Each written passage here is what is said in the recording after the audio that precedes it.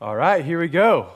Well, welcome again. If you're visiting, my name is Peter. As we said here, I serve as the lead pastor of our church. And we're in week 2, and actually chapter 2 of our 3-week study in the 3 chapters of the book of Titus. Now, I want to just give you my one-sentence summary of the whole book of Titus, and that is this, that healthy order produces healthy male leaders, which protect healthy doctrine, enabling healthy living. It's a lot of healthy.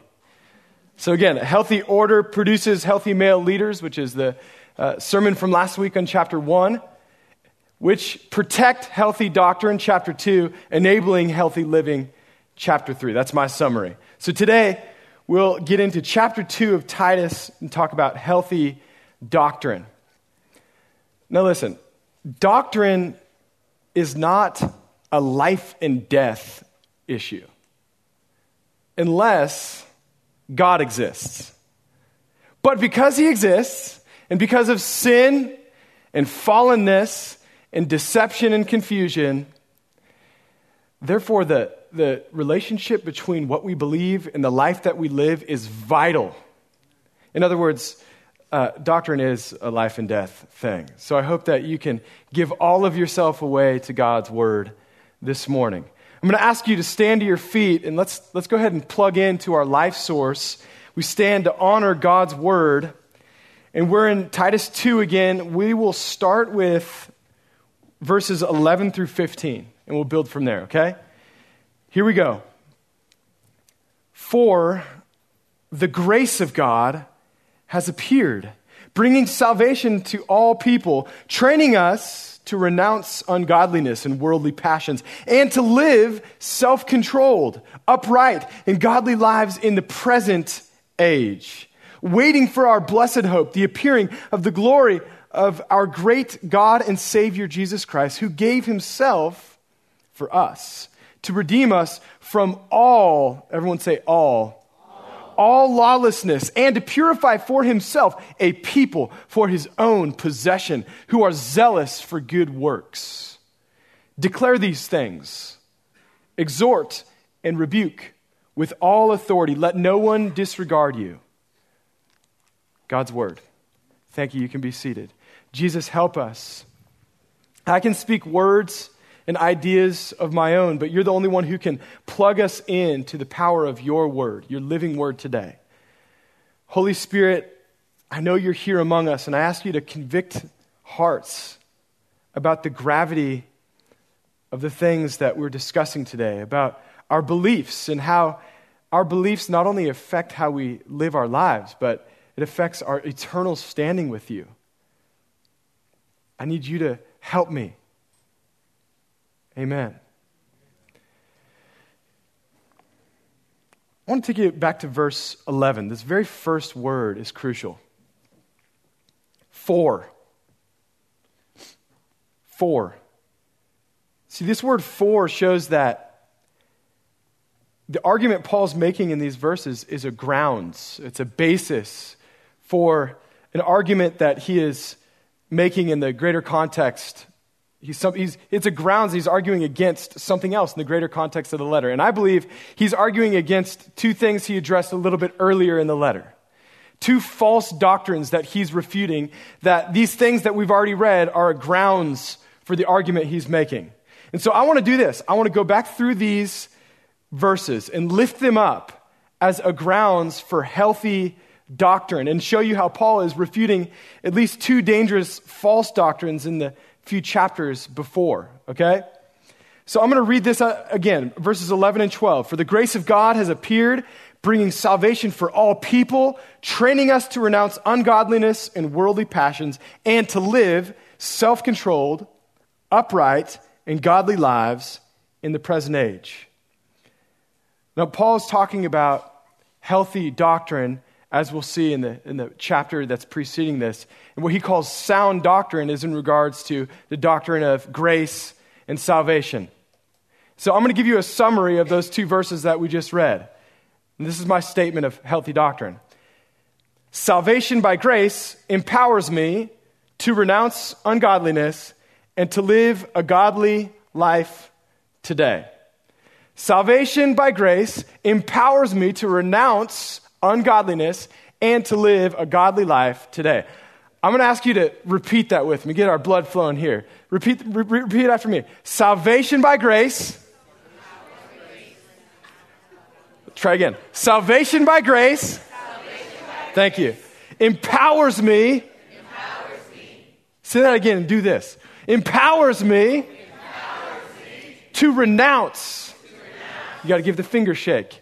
Renounce ungodliness and to live a godly life today.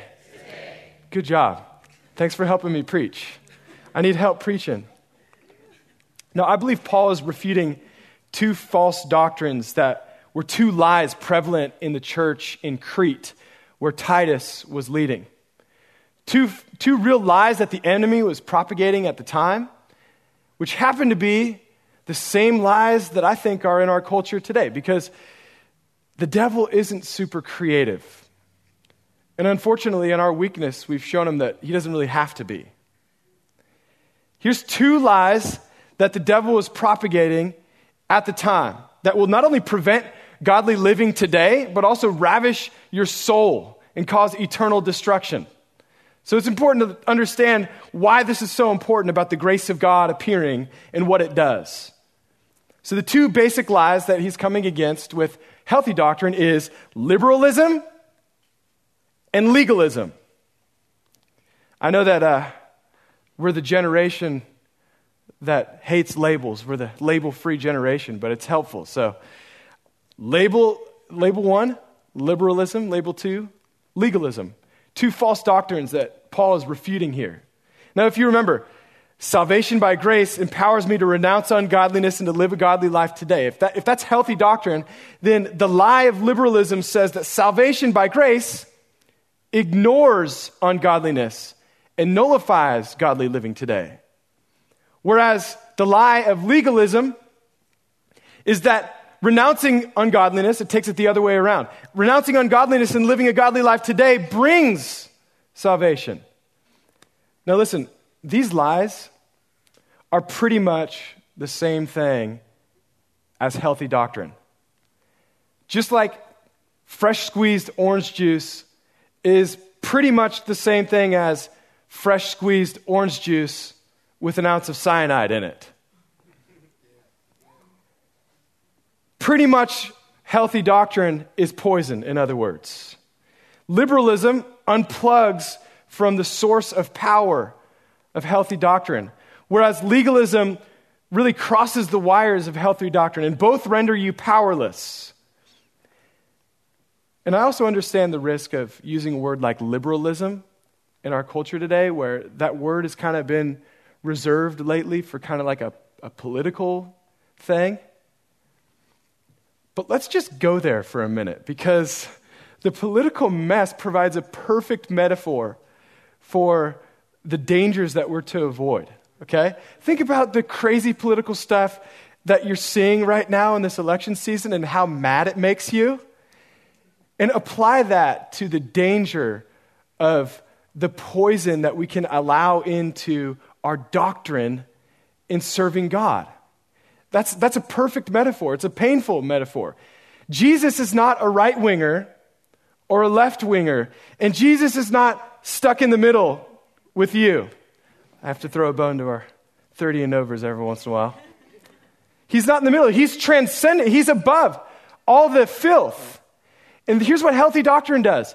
It helps us, it gives us the grace that enables us to not just be defiled by right-wing defilement, conservative types of defilement, or so-called progressive types of defilement, but faith in Him helps us to rise above our defilements. And that's the point of healthy doctrine. As we wait on our blessed hope, a greater hope. I don't want to get too far into this, but all the stuff I'm seeing today grieves me about our country today. But I think the silver lining in all the junk out there is that at least we'll be less apt to place our hope in human institutions like Republicans or Democrats or America itself. And instead we'll, verse 13, we'll wait on our blessed hope, the appearing of the glory of the great God and Savior, Jesus Christ, who's way better than everything you see here. So let's unpack this. First, the lie of liberalism. Again, salvation by grace ignores ungodliness and nullifies godly living today. That's the lie. You know, if you're not well acquainted with the godliness that you fail to live out, then salvation really won't make sense to you. You won't know why you need forgiveness and grace and how only a holy God can provide that for you and what that's meant to produce today and tomorrow. Salvation just won't make sense to you unless you're well acquainted with the holiness that you fail at. And liberalism is like this. Liberalism is like unplugging a lamp from its power source. Now, in one sense, we can kind of rip on legalism and say that, it's so boastful and irreverent to God to deny that the grace of God is a gift and having light in the darkness is a gift in the first place. But we'll pick on legalism in a minute. Liberalism, though, is just totally an unplugging from the source of the light. And it's irreverent in its own way. The Cretan culture that Paul was addressing was actually proverbial for a sensuous, liberal surrounding. And honestly, Paul, as much as he was concerned about the pervasive kind of subculture of religiosity in Crete and in the church, he was also very concerned about the pervasiveness of the liberal sensuality around him. In fact, he rebukes in chapter 1, he says, "One of the Cretans, a prophet of their own, said, 'Cretans are always liars, evil beasts, lazy gluttons. This testimony is true.'"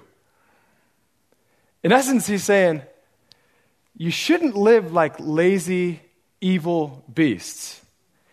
And you know what? There's one thing that all of us can agree on, right? That God's design for our life is to be better than that, better than animals. We can start there and agree on that. But though I think we're ready to agree on that, I think the subtle things that we start believing and giving into when it comes to God's grace start leading us down a road of thinking that's dangerous for us. I'll give you an example. Have you ever heard kind of this idea, like, if God is forgiving, then it doesn't matter how you live your life? I used to almost have a shirt that said that. If God's forgiving, it really doesn't matter how you live your life. It's kind of like saying you don't matter to God and your life isn't precious to Him. That's wrong thinking. That's poison. Let me tell you a story. About a month and a half ago, we helped our Every Nation campus crew at the University of Texas for a week-long outreach called Hookup Culture. It was kind of our provocative title to come and engage the campus with God's plan for sexuality and marriage. And after the first night, we had already kind of caused a stir on the campus because it seemed like the whole Secular Student Alliance had come out in full force and passion and looking for a fight, handing out free condoms, holding up provocative signs. And it was like there was something stirring there. And the way we responded to them kind of made them even more mad. We thanked them for being there and for being so generous to contribute to our conversation. And they didn't quite know what to do with that. There's one girl, let's just call her Mary.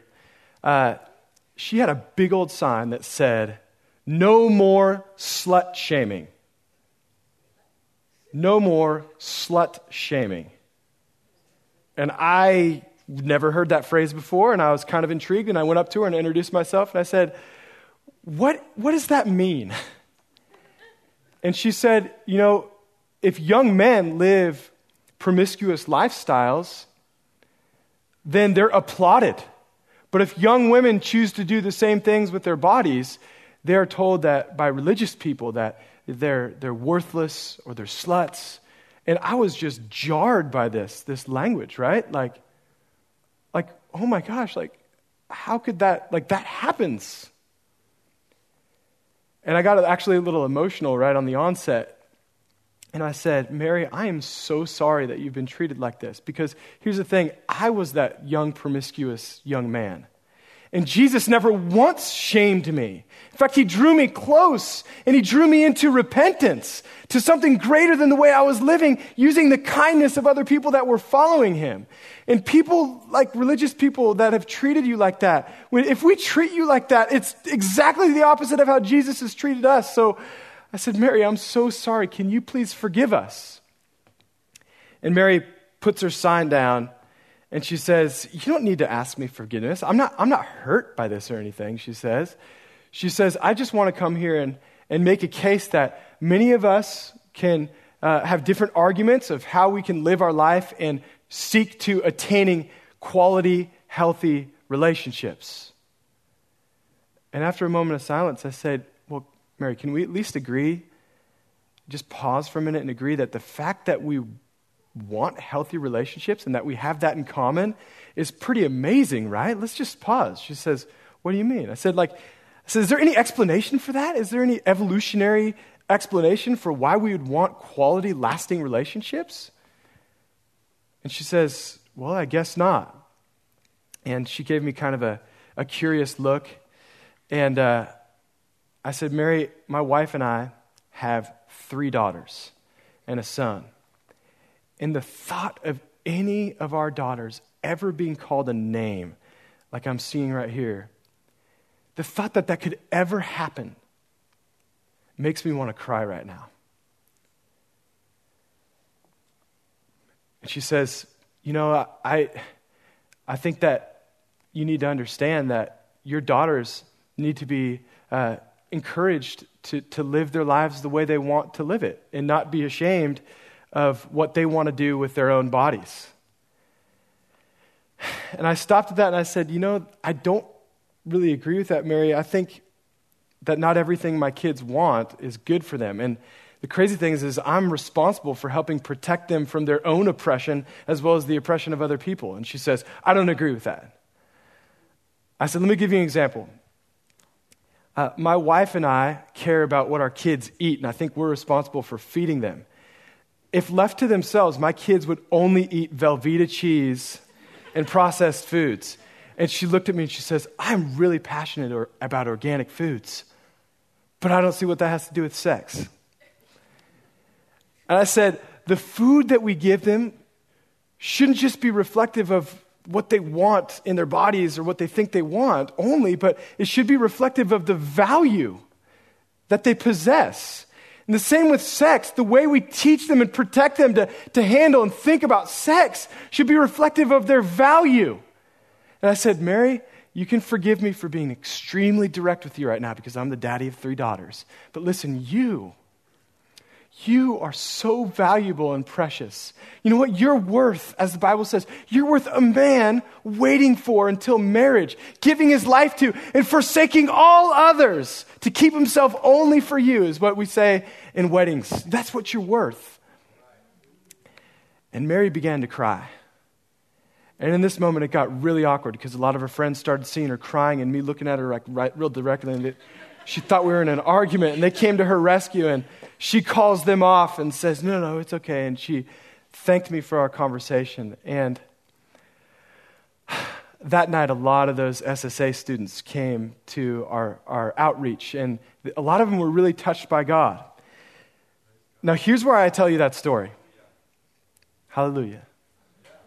Here's why I tell you that story, because, praise the Lord, because how you live your life matters because you matter to God. He doesn't want to restrict you with dead rules. He wants to liberate you with his grace. You matter so much that Jesus paid a high price to preserve that grace and forgiveness for you. And God's grace doesn't just free you to do what you want, it frees you to want what he wants, and therefore live the lifestyle that he's designed you to live. That's what God's grace does. It's so much more than the sensuality that you're prone to and that I'm prone to. And the life that he calls you to live is healthy doctrine. I think you'll see here, healthy doctrine isn't some ideas to think about, it's a life to live. In fact, let's go back to verse 1 of chapter 2. But as for you, saying to Titus, teach what accords with sound doctrine. So you'd think he would launch into some ideas, but listen, Sound doctrine is this, verse 2, older men are to be sober-minded, dignified, self-controlled, sound in faith, in love, and in steadfastness. Older women likewise are to be reverent in behavior, not slanderers or slaves to much wine. They are to teach what is good. Stop right there real quick. As you can see with where he's going, sound doctrine is a thing that happens in a group of people that are distinct, that they're different places, different genders, different races, but the one thing that unites them together is an unusual way of living that's only from God. It shows, not just tells, but shows that Jesus really is alive by how we live together. It goes on, verse 4. So train the young women to love their husbands and their children and to be self-controlled, pure, working at home, kind, and submissive to their own husbands, that the word of God may not be reviled. Likewise, urge the younger men to be self-controlled. Hallelujah. Verse 7. Show yourself, Titus, in all respects to be a model of good works, and in your teaching show integrity, dignity, and sound speech that cannot be condemned, so that the opponent may be put to shame, having nothing evil to say about us. Bondservants, some versions translate it, slaves, are to be submissive to their own masters in everything. They are to be well-pleasing, not argumentative, not pilfering, but showing all good faith, so that in everything they may adorn the doctrine of God our Savior. Now, at the risk there of having to open a can about slavery, I'm going to go there for a minute because it makes a great point about the heart of this message. First of all, though, slavery, when it talks about Greek bond service, is not the same thing as the horrific transatlantic slave trade system of the last several centuries, where human beings were treated like animals for lucrative financial gain. Okay? It's a very different thing. But here's the point. Paul is declaring that salvation by grace frees people to live at a deeper level of freedom than your external circumstances dictate. So whether you're male or female or old or young or a bondservant, God can do an internal work of grace that frees you to live above your earthly limitations. That's why the next verse says, "For the grace of God has appeared, bringing salvation to all people." For all people, meaning all types of people. Greek, Jew, man, woman, bondservant, all types of people. That's the power of Jesus that is unmatched by anyone else. So God's grace doesn't disregard or ignore external worldly conditions or police brutality or anything else, but conquers the internal things in order to restore the external. No one else like Jesus can do this. When Jesus plugs you into God's grace, he brings light, and really it changes everything. That's the story of my life. It changes everything inside out. It officially empowers you, not just to try to renounce ungodliness and to live as you were designed to live, but to actually live today. Now, I dare you to take a moment and take that in the opposite for a second. If today you aren't living the life that you're designed to live, perhaps the Holy Spirit is showing you that you're unplugged. Now, if that's you, there's two really dangerous ways that you can react to this as opposed to responding well before the Lord and surrendering to God and His Word. The one dangerous way you can react is by getting offended, either at me, even though I'm speaking to a congregation and not individuals. The Holy Spirit is speaking to you if that's you. You can react to me or to God's Word and get angry and continue to presume upon God's grace, where you're kind of taking advantage of the benefit of His light while rejecting the source of His light. Or danger two is this, is that maybe you're convicted and you're like, okay, I'm going to try harder now. I am going to go and renounce ungodliness and live a godly life right now with all my strength. And in essence, that is rejecting grace, and that is the lie of legalism, the second thing that Paul is rebuking here. You know, the main difference between faith in Jesus and every other ideology or religion or idea that is dead is this. Essentially, dead religions is the effort to live for God versus living faith is the grace to live from God. So dead religion says, live for God. And Jesus says, you're dead. Dead people can't live for anything, but I can make you alive. Dead religion says, free yourself and seek oneness or nirvana or whatever else. And Jesus says, you're either a slave to death and sin, or you're alive with me. You're made alive by my grace. And you're a slave to righteousness. Dead religion says, choose the right. Christ says, all your righteous deeds are like filthy rags in my presence. You can't choose rightly. But listen, I have chosen you. Even when you were dead in your sins and trespasses, Jesus says, I chose you. And I chose to provide the forgiveness for your sin and the grace to live from me. So again, liberalism is where I disconnect from God's law and his power, and I try to become my own law. But legalism here, it's I accept God's law, but I try to live it in my own strength. I short circuit the whole thing because I am accepting his law, but rejecting his grace to live it. In his letter to Titus, Paul gets to the heart of this right away, and he addresses this class of people, this other subculture that's prevalent in the church that he calls the Judaizers or the circumcision party. And right away, he's addressing these ideas. Even verse 1 of chapter 1. Paul, a servant of God, an apostle of Christ Jesus, for the sake of the faith of God's elect, the chosen, and their knowledge of the truth which accords to godliness. So listen, the knowledge of the truth leads to godliness, not the other way around. It doesn't say if you try really hard at godliness, then you'll arrive at the knowledge of truth. It's the knowledge of truth, then godliness. And furthermore, the knowledge of truth is not just an intellectual idea or thinking. John Calvin says, all doctrine is useless until God engraves it, as it were, with his own finger upon our hearts. So no amount of self-discipline, rule-following, self-efforts can purify you for this profound knowledge that only God can do. That's why Paul warns. Let's get down to verse 10. For there are many who are insubordinate, empty talkers, deceivers, especially those of the circumcision party. They must be silenced. Just as in Paul's day, and so too in our day,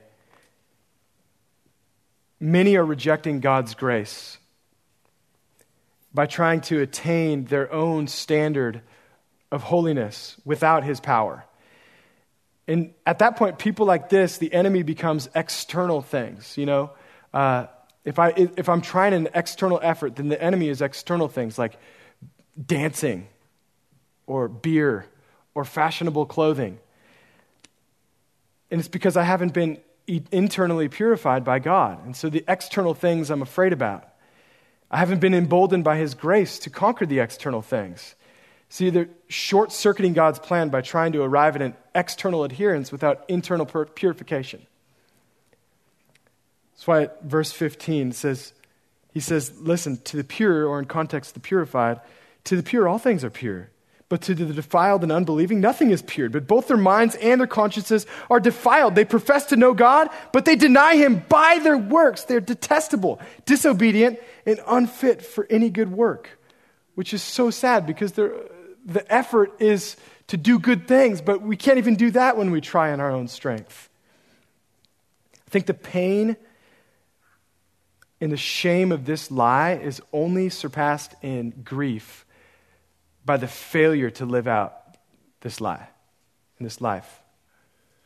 And this was me. I really tried to live for God. And I made myself feel better because I was so much better at following the rules than my brothers. But I found eventually that I couldn't even follow the rules. And I became the proverbial guilty Catholic. And eventually just gave myself over to sensuality and liberalism and the full depth of my own sexual perversion. And that's kind of where I was, dead, until the grace of God encountered me through a campus ministry when I was 14 years old. There are two categories, essentially, of people in the world. Category 1, sinners. People who are dead, wicked people who, without God's grace, supernaturally making them alive, there's no hope for these sorts of people. That's category 1. Category 2 is Jesus. All of us are in category 1. We need God's grace. There's no hope for people in category 1 unless Jesus, the lone person in category 2, does a work of grace that causes all the subcategories of category 1, people who are unplugged from his grace, or people who are short-circuiting his grace, all the people living in darkness, unless the grace of God appears, bringing salvation, there is no hope. Now, as I close, let's revisit real quick this lie of legalism. We can bring that back up. The lie of legalism says that renouncing ungodliness and living a godly life today brings salvation. Now, I've said that that's a lie, but there's some truth in it. And the truth is this, that if a man can actually live this way, he can bring salvation. And that's just what happened. Jesus lived the life that we should have lived. And in the great exchange, he died the death that we should have died. And he died it in our place. And on the third day, he rose again from the dead so that he could appear and bring salvation for all people. Would you stand to your feet with me, please? I'm going to invite the prayer team and the worship team back up. You know, perhaps you're here and you've struggled with legalism. Maybe being ashamed or other people shaming you or you shaming other people. And I want to tell you that right now the grace of God is here for you to restore you. If you would just give yourself away to God, you can be used by him. You can be reconstituted by his grace. Now, if on the other hand, you've given up on even trying to follow the rules like I did, and perhaps you've embraced liberal thinking, only to find that it doesn't liberate you. You're still bound by guilt. Why? Because you were made for so much more than you'll settle for. And Jesus right now is wanting to give you a better hope than your efforts or anyone else's efforts. He's wanting to give you the hope that you can wait on the blessed hope, the appearing of the glory of the great God and Savior, Jesus Christ. He appears in you, giving you grace, giving of himself. He gave himself away first to redeem for us from all lawlessness and to purify for himself a people that are zealous for good works. Maybe you're here and you're back and forth between some of these things. Now I want to encourage you, during this last song, do business with God. You're more sinful than you're willing to understand or admit, even if you could understand it. But listen, way more loved than you'll ever know, and that is the grace of God. And so wherever you are with this, if you need to come up and pray with our team during this last song, let's pray. If you've never given yourself away to God, to the one who gave himself to you on the cross, for the first time, maybe today's the day, whether you come up or not, wherever you are, I'm encouraging you to do business with the grace of God as we sing this last song, and then I'm going to come back up and close.